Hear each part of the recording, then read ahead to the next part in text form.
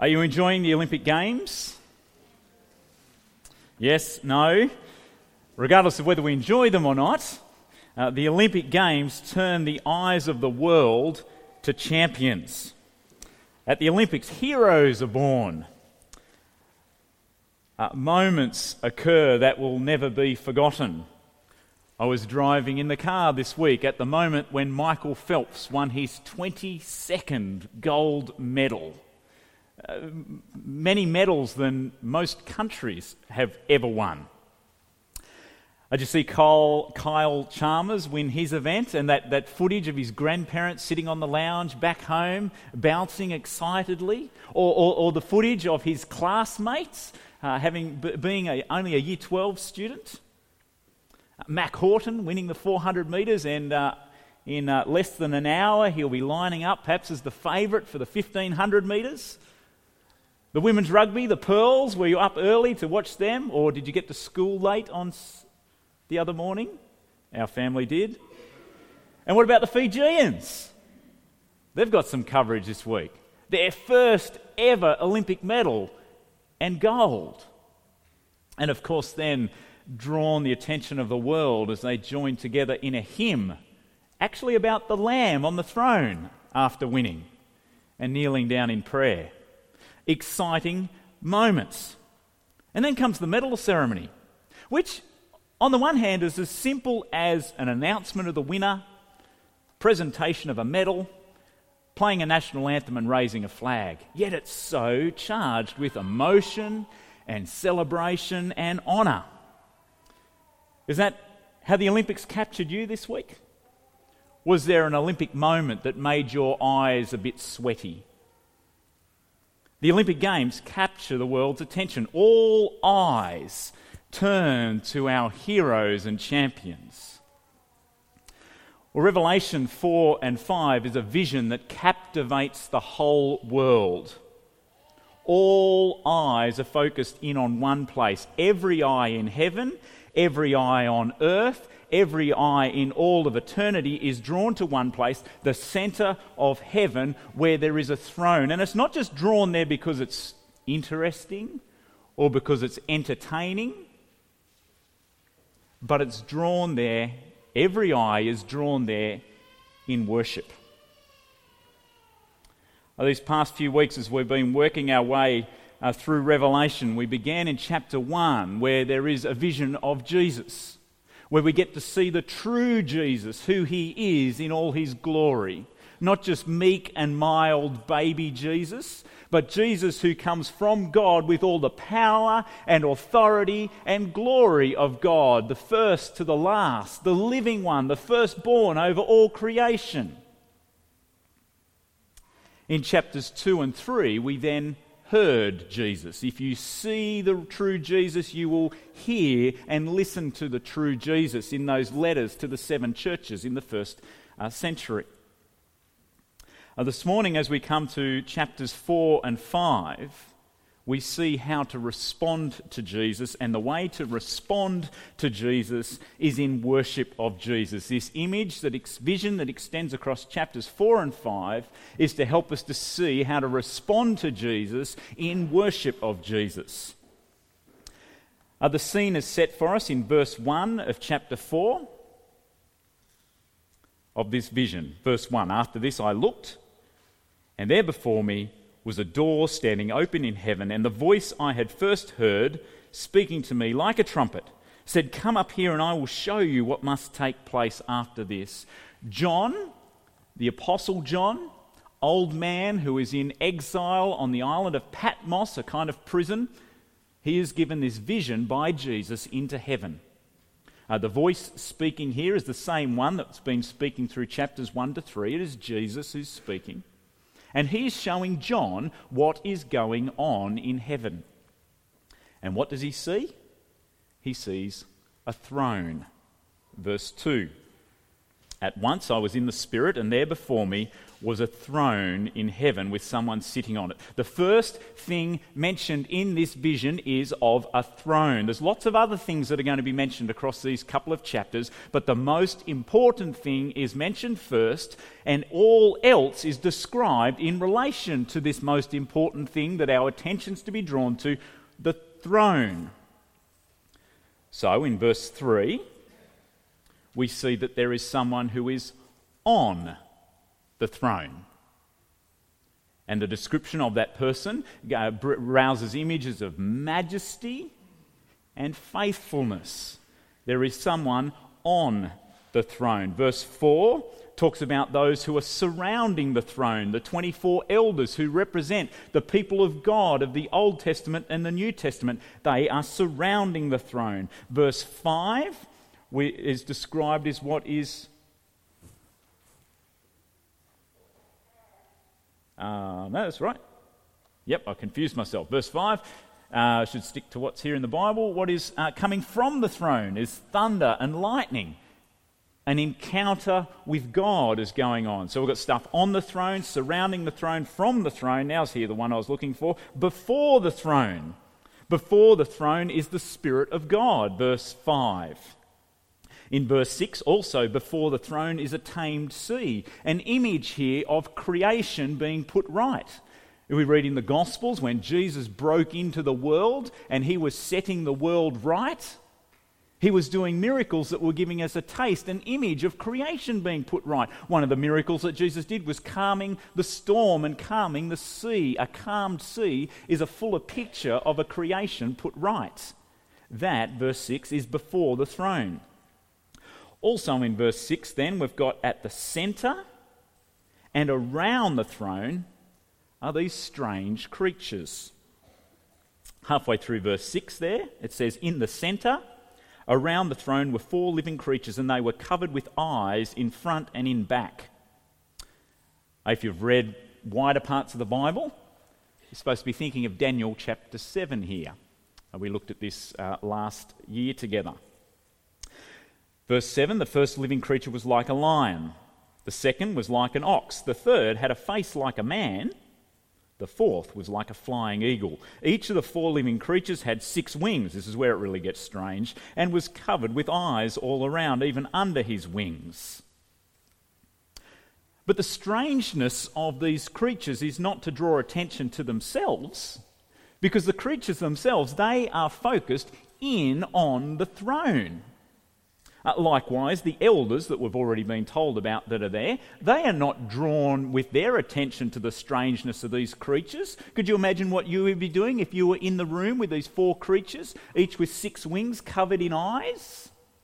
You'd either be drawn to them or running away from them.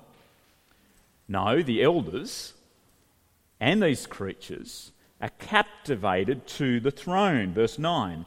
Whenever the living creatures give glory, honour and thanks to him who sits on the throne and who lives forever and ever.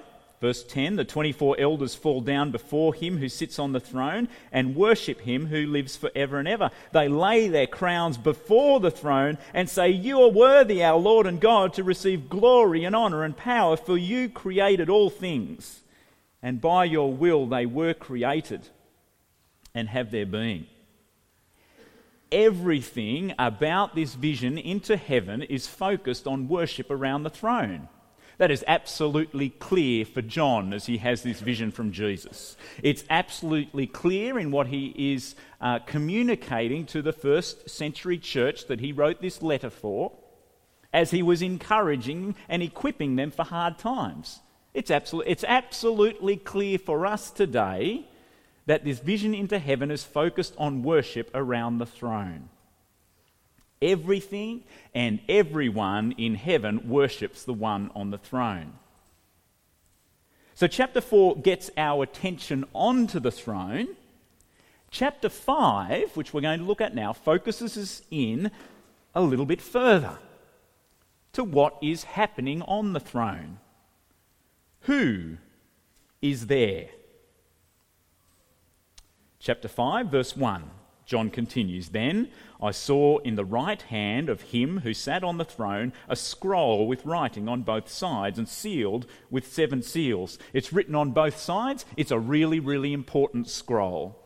It's sealed with 7 seals. 7 is a number of fullness and completeness in Revelation. It's impossible to open." That's confirmed for us in verse 2. "I saw a mighty angel proclaiming in a loud voice, 'Who is worthy to break the seals and open the scroll?' But no one in heaven or on earth or under the earth could open the scroll or even look inside it." And at this point, the scene of rousing worship that has been going on round about the throne turns to distress for John. Verse 4, "I wept and wept, because no one was found who was worthy to open the scroll or look inside." But it's not as it seems. Verse 5, "Then one of the elders said to me, 'Do not weep. See, the Lion of the tribe of Judah, the Root of David, has triumphed. He is able to open the scroll and its 7 seals. The Lion of Judah can do it, the descendant of David, mightier than the Brisbane Lions, more powerful than the British Lions. He is able to do the impossible, to open the seals." When we come to Revelation 6 next week, we'll start to see those seals being opened. Make sure you brace yourself for it. So for John, the rousing worship which turned to distress, he now clears his tear-filled eyes and looks again at the throne. Remember, amidst the rainbows and the thunder and the lightning, he's looking past the elders, past the strange creatures, and he finally sees in the centre on the throne something we don't expect to see. A lamb. Not a cute lamb, a bloodied lamb. Not the kind of lamb that you'd make into a cuddly children's toy. This is a lamb that looks weird.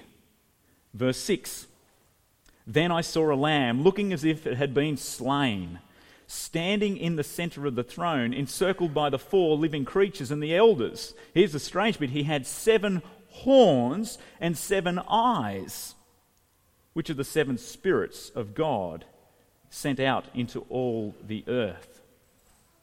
Now, while this is strange and unexpected, rather than this halting the worship, rather than this bringing everything to a stop, like if a toddler ran out onto the 100-metre track at the Olympics, this doesn't stop. Here, the worship actually ramps up. The lamb, the slain lamb, becomes the focus of the elders' worship. Verse 7. "He came and took the scroll from the right hand of him who sat on the throne, and when he had taken it, the 4 living creatures and the 24 elders fell down before the Lamb. Each one had a harp, and they were holding golden bowls full of incense, which are the prayers of the saints. A new song is called for." Verse 9. "They," verse 9, "sang a new song. 'You are worthy to take the scroll and to open its seals, because you were slain. And with your blood you purchased men for God from every tribe and language and people and nation. You have made them to be a kingdom and priests to serve our God, and they will reign on the earth.'" Here the worship is being drawn to the attention of the slain, mutated lamb. Verse 11, this is a technical term, a gazillion angels join in worship of the Lamb on the throne. Verse 11, "Then I looked and heard the voice of many angels, numbering thousands upon thousands and 10,000 times 10,000. They encircled the throne and the living creatures and the elders. And it builds and it builds and it builds." Verse 12, "In a loud voice they sang, 'Worthy is the Lamb who was slain to receive power and wealth and wisdom and strength and honour and glory and praise.'" And then, because we've run out of numbers beyond a gazillion, verse 13, "Then I heard every creature in heaven and every creature on earth and every creature under the earth and every creature on the sea and all that is in them, singing, 'To him who sits on the throne and to the Lamb be praise and honour and glory and power forever and ever.' The 4 living creatures said, 'Amen.'" And the elders fell down and worshipped. Is there anything or is there anyone else in all the universe worthy of this kind of attention? Is there anyone in all the universe worthy of this worship? Is there anyone else who captures the attention of eternity than this Lamb? No politician or president, no king or martyr, no champion, no hero, no career, no success, no relationship, no spouse, no child, no boyfriend, no celebrity, no amount of money has ever captured the universe's attention like this Lamb. What or who is there in your life for which you can say, you are worthy? The vision begins with the throne at the centre, and bit by bit the vision is magnified and coloured so that it ends here with every creature and every elder and a gazillion angels worshipping the Lamb on the throne. Now, who is the Lamb? Against the background of Revelation 1-3, we're not surprised that the slain Lamb is Jesus. Revelation is all about Jesus revealed. We set this up a couple of weeks ago as we read our way through Revelation. At times where we might feel like we're getting confused or lost, we need to keep asking the question, how does this reveal Jesus to me? What is this showing me about Jesus? Revelation, we're looking for Jesus. Now, the image of lamb in the Bible usually points us to Jesus. Jesus is the ultimate Passover lamb of Exodus, the sign of God's promise to rescue his people, not just out of slavery in Egypt, but from slavery to sin and death. Jesus is the one that Isaiah prophesied who would be led like a lamb to the slaughter to rescue the sheep who have gone astray. Jesus is the one of whom John the Baptist said, "Look, the Lamb of God who takes away the sin of the world." Jesus is the Lamb. We're possibly so familiar with this when we come to Revelation 4 and 5 that we go, oh yeah, the Lamb's Jesus. Vision, vision, vision, vision, the Lamb is Jesus. And we miss the main point. The main point is not that Jesus is the Lamb. The main point is that Jesus is the Lamb and everything is oriented round about Jesus. Everything that we were feeling and imagining before about all this worship of this slain, bloodied, mutated lamb, that is what Jesus deserves. Jesus is the centre of heaven's worship. He's the powerful and mighty Lion of Judah, descended from David. He is at the centre of God's salvation plans. He is the one who purchases men and women for God. And so there is nothing and no one like him. No one else or no other thing is worthy of our attention and worship.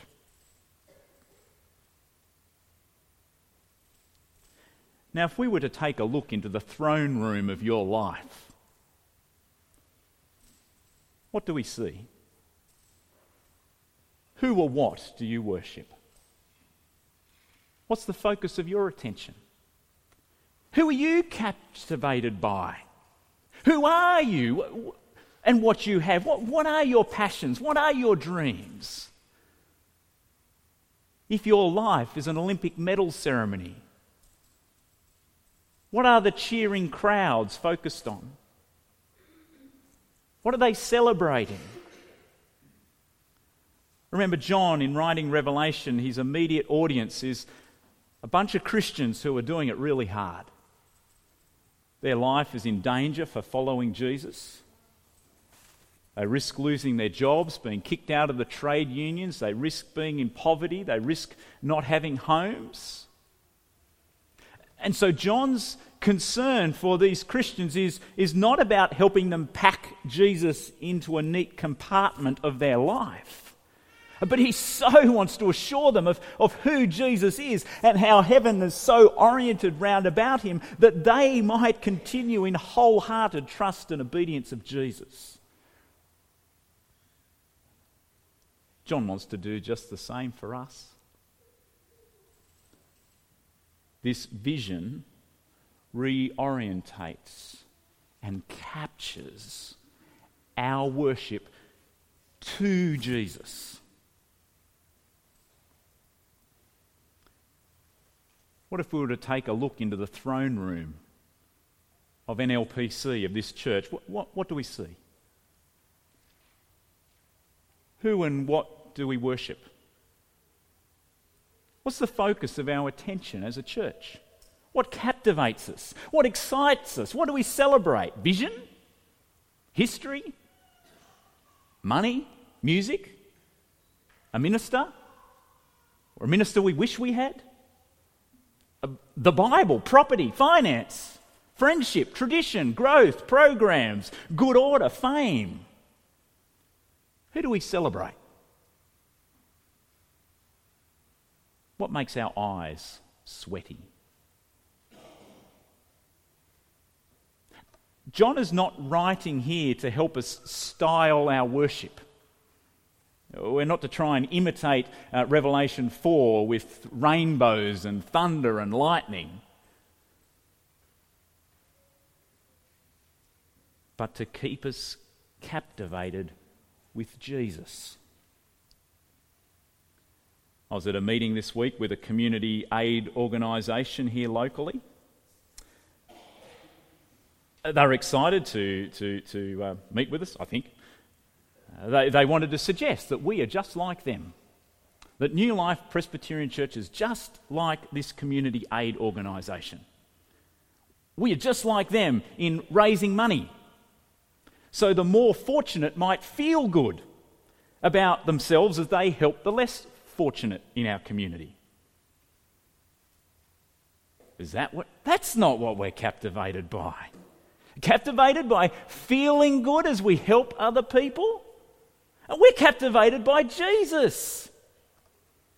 Now, of course, Jesus will shape what we do with our time and resources. We pray that Jesus will grow generous hearts in us that drive us to reach out to those in need. But what drives us, what inspires us, what motivates us is worship of Jesus.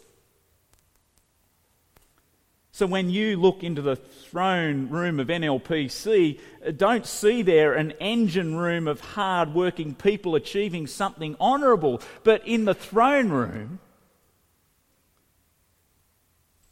see people like the elders, the creatures, the gazillion angels, worshipping Jesus.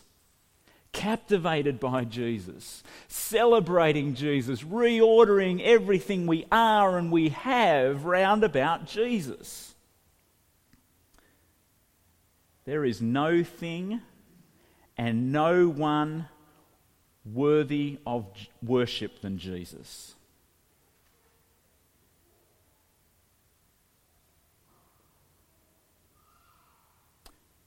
So every time we gather as a church, on Sundays, in small groups, when we see each other around about the place, every time we go out, we need to have ringing in our ears, worthy is the Lamb who was slain, to receive power and wealth and wisdom and strength and honour and glory and praise.